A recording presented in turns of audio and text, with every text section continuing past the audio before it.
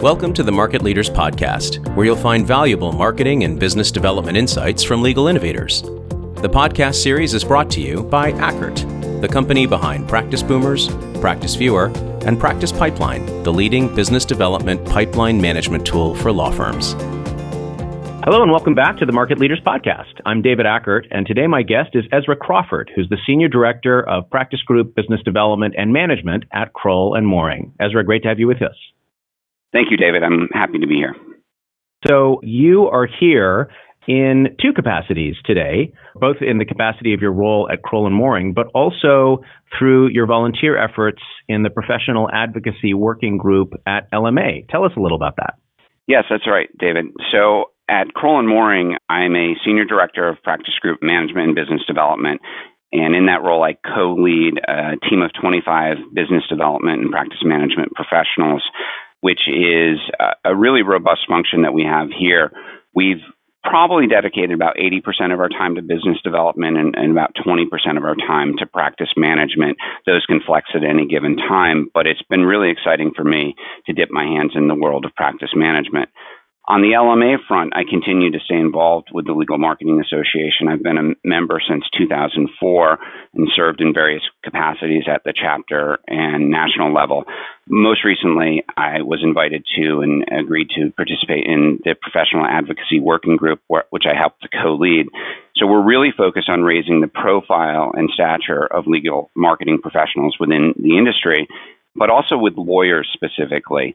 I don't know that we always get the recognition that we deserve, that I think we deserve, with the lawyers and the law firm leaders. So we're really focused on creating an awareness in the marketplace about the benefits that we bring to the table and hopefully helping to earn even more of a seat at the table as our profession progresses. Yeah. And we know that the history of the legal marketer is, if you go back a few decades, is really in legal assistants, right? It was the legal assistants and legal secretaries who became the first people in charge of marketing, to the extent that there was a marketing department in law firms. And then as that function evolved, those people took on more and more responsibility, but they weren't necessarily people who had studied marketing or had MBAs in college. They were people who just kind of inherited the role. And so in the early days, lawyers were giving very little credence to marketing as a concept, and certainly perhaps even less credence to the people who were running those functions for their firms. But in today's environment, we have very sophisticated people running marketing, business development, client service functions at the firm. But there's still a little bit of that stigma that marketing and BD is kind of administrative and it's not billable and it's not the real stuff we do here at the firm. And so professionals who are part of LMA and who are in those roles have a bit of an uphill battle to fight. Would you say that's an accurate characterization? I think that's right. And I think it's important to keep in mind that legal marketing as a profession is 42 years old. A lawyer was unable to advertise until the Supreme Court upheld the right of lawyers to advertise, as you recall, as Bates v. State Bar of Arizona. That was in 96 or 97. So this profession didn't even exist until the late 90s or early 80s. This was before the internet. This was before computers, and not before computers, but before the application of computers in business. It was before a lot of the modern theory of marketing was even in place. So we're kind of maybe middle-aged as a profession. So there's a lot of growth that's occurred, and it's some of that growth has occurred in the entire span of a lawyer's career. One of my good friends and colleagues from Howrey, who went on to become the head of the antitrust practice at Baker Hostetler, recently retired, and I believe he told me he had been in private practice for 37 years. Maybe it was even 40 years. So the entire continuum of legal marketing, this practice group leader was a practicing lawyer. So there's a lot of evolution that has occurred, but there's even more to come. Well, let's talk about that. What are you seeing down the road here as we look to the future? So let's look to the future by looking back a little bit. So as I said, 40 plus years old. What did the first advertising look like? It was toll-free numbers and yellow pages. It was in the early beginnings of true legal marketing professionals, it was press releases and tombstone ads. I'm sure you remember tombstone ads and how much fun they were to put together and send off to various legal publications so that your partners could gloat to see their name for when they moved to join a new firm. Ezra, I don't know how old you think I am, but I have no idea what you're talking about. You don't. I'll leave it at that. Right. But, websites, 94, I think the first law firm website came out. Then we started to do things like coaching our lawyers on business development or starting to interview our clients. These are all things that have come online really in the last 15 years or so, which is kind of a blip really in the history of marketing in the United States or in the world. So there's a lot that's occurred, but there's more to come. So what is to come? I think you'll continue to see a refinement of the sophistication and approach that law firms and their CMOs and professionals take to legal marketing, an optimization of the things that they do well, and a continuation of those things. Each firm, each culture is going to take things a little bit differently, but I think there'll be a retreat or a re-entrenchment to focus on strengths of what your firm is truly good at, and maybe a little less, and hopefully a little less, of chasing that next hot thing. I'd love to see that happen. Yeah. I can point to a very recent evolution that is, I think, in its early stages, but I imagine will continue at a very rapid pace to become the norm, which is we're seeing at smaller firms and at the smaller offices of larger firms that people who had come in as internally facing business development professionals, whether they're BD directors or marketing directors or BDMs or what have you, are starting to take on a hybrid role where they have external facing responsibilities. In some cases, the business development and marketing professionals have taken it upon themselves to say, well, I've learned how to become at least knowledgeable when it comes to selling and networking and all of these things that I'm teaching my lawyers. Why don't I do some of that myself in an effort to get a little closer to the money and get a seat at the table and start to originate some business for the firm? It will certainly bolster my value around here. And in some cases, it's been, more of a strategic initiative that's been introduced by management. But regardless, this was really unheard. In fact, the idea of an outbound sales professional at the law firm was a real pioneering move, right? We had the outliers like the Stephen Bells and the Catherine Zinns of the world, but you could count on a couple of hands who those people were. Now we're seeing this more and more in some capacity at many firms that are recognizing that the top of the funnel is a very inefficient place to have to navigate. And if you're billing by the hour, you really might not be applying the highest and best use of firm resources. So having people to identify opportunities, warm up those opportunities, and then ultimately be able to hand it off to the lawyer when the closing conversation is teed up and ready to go is a much smarter way to conduct business in legal. So, that's certainly part of this evolution. Again, I think we're in early days in terms of that being the norm, but I think it's monumentally smart of marketers and business developers to start practicing what they preach and not just be book smart in business development, but, start to apply those principles. I agree 100%. So I was fortunate enough to have a prior career in financial services sales, and I went to Hartford, Connecticut in the dead of winter and spent over 2 weeks being trained by Solomon Smith Barney in the consultative selling process.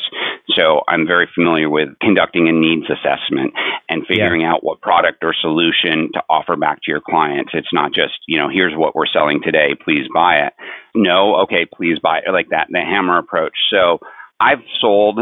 I actually prefer the consultative side of selling, so working with lawyers, preparing for a sales meeting. And my experience is when you prepare yourself to prepare the lawyers, if you do it right, you end up knowing as much or more about that pitch that they're about to go on. And at some point in your career, there's going to be a tipping point where the lawyer says, you should come along. And that's happened. I think the reason we're starting to see some of these trends that you're seeing is that we're starting to get to that point, and some have been doing it for quite a long time, but maybe there's more of a critical mass where we're starting to get to the point when we're good enough at what we do across the industry that people are starting to pay attention to the advice and the knowledge and the insights that we bring and say, maybe it is good to have that commercial voice that our business development professionals can bring to this conversation. I also wonder if this has something to do with the rise of the legal operations functions at our clients, where our lawyers are having to interact with professionals who are more focused on the operations side, who may or may not have law degrees. And they're starting to have interactions at clients a little bit more that aren't with lawyers. And they see a space for us to connect with those folks. And that's happening a bit here in my firm, where our pricing people are interacting more with the client's pricing people, or our legal technology people may be plugged in a little bit better, or our operations people. So it may be a combination of professionally, we're upping our game, and that's being noticed.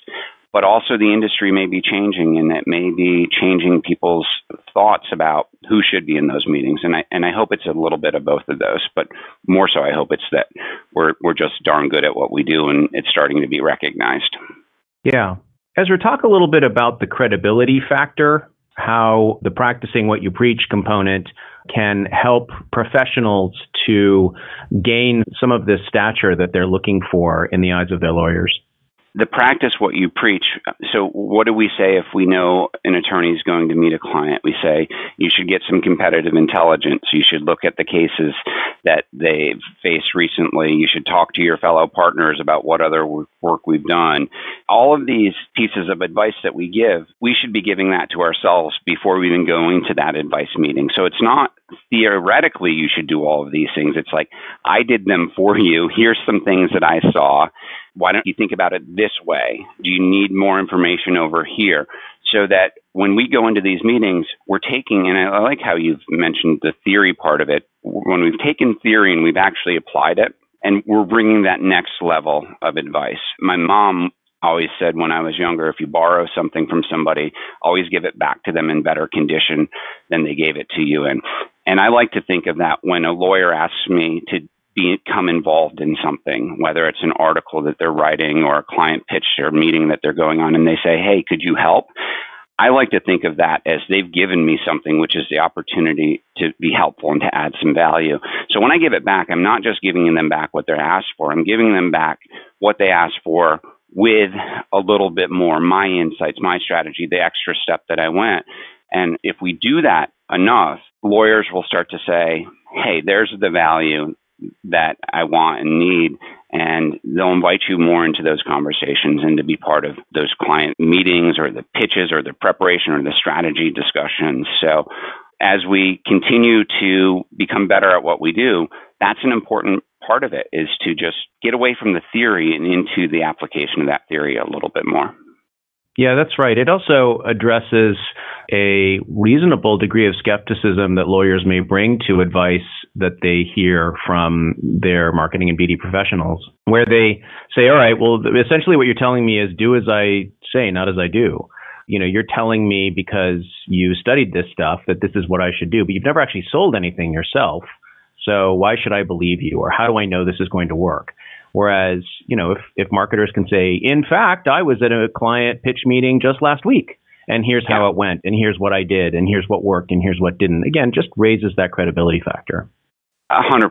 I've been able to do that a few different times, and I can notice sort of the difference of attention that a statement like that might bring. I think a lot of us have done this when we've cited client feedback, where we're making a recommendation to a lawyer. We say, in fact, this client said we don't do a good enough job of cross-selling. Well, it's hard for them to argue with that fact if you have it. But if you can also say, when I was at XYZ client talking about this issue, they mentioned that, in fact, drones are an important part of their strategy. Even though they're an agricultural company, they're actually thinking about the best way to use drones for the application of their pesticides or something like that. You're going to get somebody's attention especially in the law practice where everything's precedent based. So Yeah. you got to prove everything. You got to substantiate everything. And nothing better than direct firsthand experience to get that person thinking your way. Yes, that's right. By the way, side note, I really appreciate your mother's advice of, if somebody lends you something, you have to return it in better condition than when you got it. And my car desperately needs a wash. So I'm just thinking maybe I could lend it to you. You're in California, right?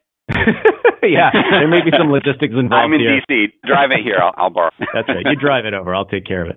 Let's talk a little bit about some of the challenges and opportunities that this evolution poses for our colleagues in the marketing and BD space. What ideas come to mind for you? There's a couple of different things that come to mind. I mean, first is anytime there's challenges, there's opportunity. That's something Smith Barney taught to me up in the cold, dark nights of Hartford, Connecticut. So that's one way to look at it, is that anytime there is a challenge, there's something on the other side that should be positive, that we should be able to get out of that. So I think there's two things. One is, I think this maturation or this evolution of legal marketing, we're really in a position now where we're going to have to figure out what works and what doesn't work at a firm level and really start to apply those. I don't think we can be content in saying, like, these are all of the things that law firms do and we should do all of them. It should be more of like, these are all tools available to us when we distill it down based on our strategic plan and where we want to be as a firm. These are the things we need to focus on and invest in, and the rest is kind of noise. So I think that'll be a challenge as we look to optimize what we do. Optimization often involves cutting things. So I think that's going to be something that will, as an industry and as individuals in roles as leaders in firms, we may have to address. I also think that, I said we're 40 years old as a profession. We're starting to see a lot more people come into our roles from advisory, from architectural firms, from corporate marketing departments. And they're going to be bringing insights and ideas and skill sets that are different than ours. And I think that can be great. So you can imagine somebody coming out of, let's say, Coca-Cola, easy to use them as an example, but somebody who headed up digital advertising for Coca-Cola globally or North America, coming into a law firm is going to naturally have a leg up on just about anybody doing digital in law firms, just because of where their industry is right now versus where the legal industry is. So for some, that may be threatening, but because the legal marketing community is so collaborative, I actually think that that's going to be a real bonus, because we get a chance to hear from somebody who's done it differently, who's done it in another industry, and who's done it to a level that we maybe haven't seen. So even though we may get some people coming into our industry who weren't here before, I think that could be really healthy and helpful to us. But some may see it as, a infiltration into this nice homogeneous community that we've built that's legal marketing. But I actually want to see more of it. And I think that personally, it'll propel me forward to improve, to learn, to adopt the strategies that folks like that bring in and help me perform better in the long run. It will pressure us to up our game, that's for sure. Nothing wrong with that, though. Nothing wrong with that. That's right. Yeah. Very good. Well, what steps can marketing and business development professionals who are listening today take to prepare for the future? So I think we just need to continue to evolve. And in my experience, the best way to do that is to be intellectually curious. And if we want to increase our influence and effectiveness, we need to be the absolute best at what we do. And this really means that we're keeping up with the forces that are driving change in our industry, whether those are political or economic or regulatory, and the things that are driving legal demand. And then we need to know how our law firms and our lawyers can capitalize on those. And we need to put in place and in front of them the BD and marketing tools that help us take advantage of where things are going and where those trends are going. So be curious, learn your firm's business, learn your client's business, understand what your lawyers read in the morning, read those things too. Go from theory to application of the things that you know, and just continue to push forward and challenge yourself and challenge the industry to be the absolute best it can be. And if we do that, we're going to continue to gain the seats at the table that we think we deserve and frankly know we deserve. And the industry is going to be pushed forward because of it. And we're going to be right there helping to push. How do we take a stand for those of us who are inside of firms and don't yet have that influence, don't yet have that clout, that seat? How do we demonstrate to leadership that we're ready? That's a great question. I mean, you can't just walk in and say, pound your fist on the table and say, give me a seat at the table. But I've never been in a situation where somebody has taken the time to think about something thoughtfully, come up with a plan or strategy that they think makes things better, and they present it where it's been turned down or where it's been unappreciated. So we may not be able to demand the seat at the table, but we can certainly do things that help us earn that seat at the table. So if you hear that your firm is working on a strategic plan and you're not involved in it, well, maybe write a strategic plan on your own and offer it to somebody that you know is on that committee or who's spearheading that effort. If you're a practice group manager and a lawyer of yours is going on a pitch and they haven't included you, put some things together for them, some talking points, pull an article of 10 questions to ask your client to start the new year and give that to them. Those are the things that, when you borrow something, give it back in better shape than you got it. You can sort of make up those scenarios where you can find ways to insert yourself into things. And you're not barging the door down, but you're just taking the time to make people aware of what you can do. And by you, I mean what both you and the profession can do.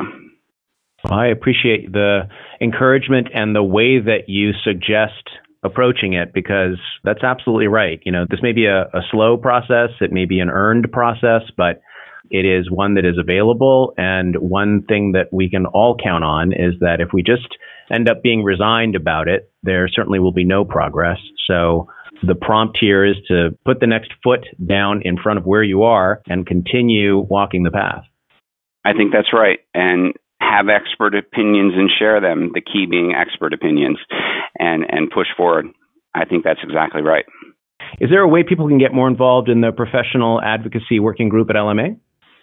That's a great question. I'm glad you asked. I think if anybody listening out there has a story to tell where they've had success or an idea that they want to bring to light about how they've worked with a managing partner or leaders of the firm to push something forward that demonstrates the value that we add, and they want to be interviewed or write a blog post or do something, we want to hear those stories about how we're influencing change and influencing and generating revenue for our firm. So you could have them reach out to me or somebody at LMA and say, I have a story to tell. How do I get people to hear it? And we'd love to talk to those people. Fantastic. Well, Ezra, thanks so much for sharing your thoughts today and for the good work that you're doing on behalf of all of us who are championing the legal marketer and legal business developer. You're listening to Ezra Crawford, and this is David Ackert, and thanks so much for being on the show today, Ezra. Thank you, David. Thank you for listening to the Market Leaders Podcast. For more business development resources, visit ackertinc.com.